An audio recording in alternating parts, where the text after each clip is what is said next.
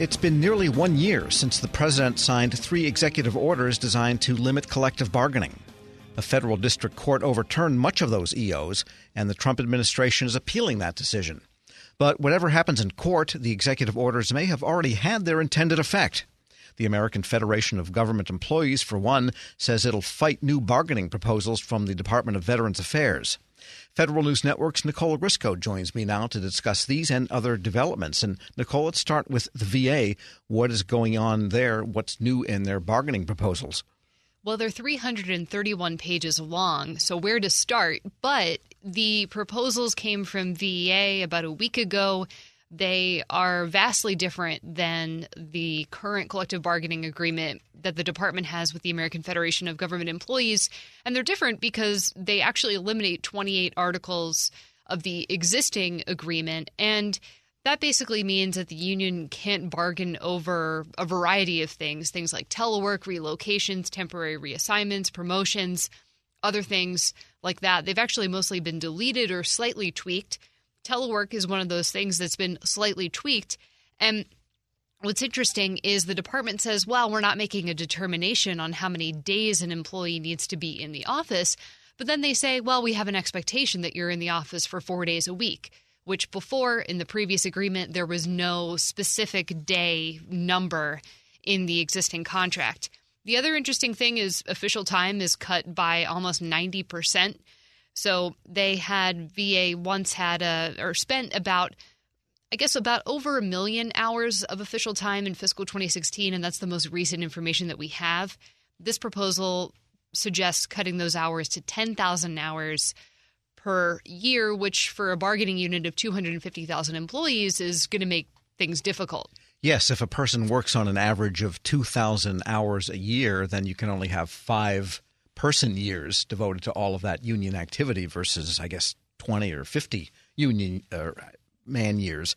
And I guess earlier when that proposal came out, a couple of the bargaining unit leaders here and there said they'd have to retire. And that's happening at VA. And what's also happening is that some of them are working on nights and weekends to resolve some of these issues. What's interesting is that VA already cut official time for medical professions back in 2018.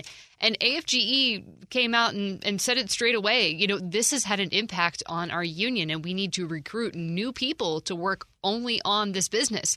And they said that they've been struggling to do that. The proposals also prevent AFGE from using VA office space, supplies, and things like that. The reason why I bring all of this up is you say, okay, well, weren't a lot of those proposals in the executive orders that were overturned by the federal district court?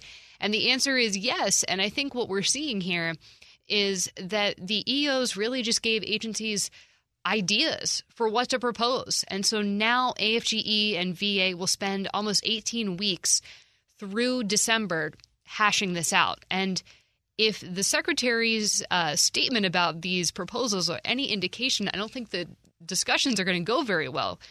Secretary Robert Wilkie said it's time for a reset in VA's approach to labor management relations. So we're going to be hearing about this for a while. We're speaking with Federal News Network's Nicole Ogrysko. Do we know anything about the status of bargaining at some other agencies? Well, we know that it's been contentious at the Social Security Administration. Over 150 House members, Democrats and Republicans, wrote to the SSA administrator saying, look, we think you guys need to reevaluate how you're approaching your bargaining with AFGE. We also know that HHS and NTEU have really been struggling over the past year. And ultimately what happened there is the Federal Service Impasses Panel had to come in and rewrite a lot of the proposals. Many of them, NTEU says, go in favor of what HHS was proposing originally. And there's some disagreement there about what happens next. HHS says these are the lay of the land as of right now. And NTEU argues, actually, we still have some work to do on a few other articles. So no, they're not. NTEU is going to file a 5th legal challenge on this. They haven't had much success so far, so we'll see where this goes.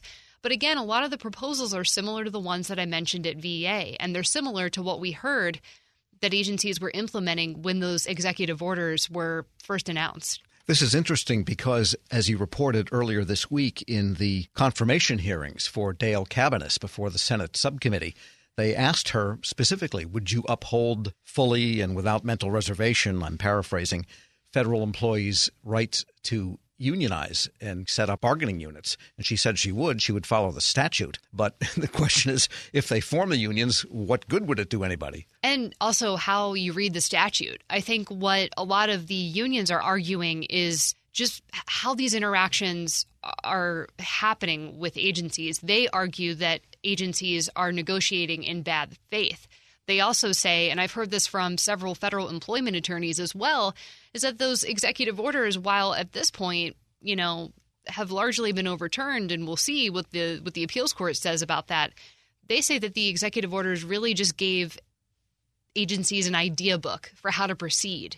And so I think that's the struggle that we're going to continue to see in the coming months here. Well, on the good news side of the roster, I guess from the employee standpoint, we were at the Sammy's breakfast, the Service to America Medals rollout of the finalists breakfast yesterday at the Senate Hart office building. And what was your takeaway from that event? A lot of really, I think, heartfelt speeches from Secretary Robert Wilkie with the Veterans Affairs Department. We also heard from Wilbur Ross, who said he recognized, the work that his employees have done, kind of bragged about the Commerce finalists. We also heard from Senator James Lankford, who I think mentioned some of the challenges that federal employees have been going through over the past year. Yes, I was surprised that Lankford was impassioned almost in his saying to the federal employees assembled and some of their managers that no matter what the arguments are between Republicans and Democrats in the Senate and the House, he said, none of us feel badly toward you, speaking to the employees. Y'all have had a tough year. With the shutdown and with the noise and with all that's going on, and to be able to see folks on focus, on point, serving our neighbors is a remarkable gift to the country. Thank you for doing that. Maggie Hassan and I actually have a bill that she and I are working on together to end government shutdowns. I know that would be quite un-American. But we're going to try it anyway, and to see if we can actually get to a point where we have a bipartisan agreement to try to figure out how we manage through our difficulties, how we have our arguments up here, but they hold federal workers harmless in the process and the American people harmless in the process.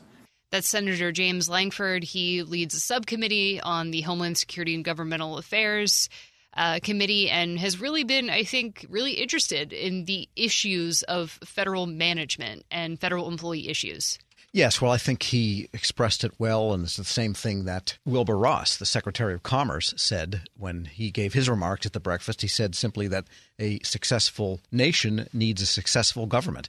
You can argue over the size and scope, but whatever government there is should be good, and I think that's what everybody agrees on. And later this hour, we'll hear from Max Steyer of the Partnership for Public Service. He'll have a lot more detail about this year's Sammy's finalists.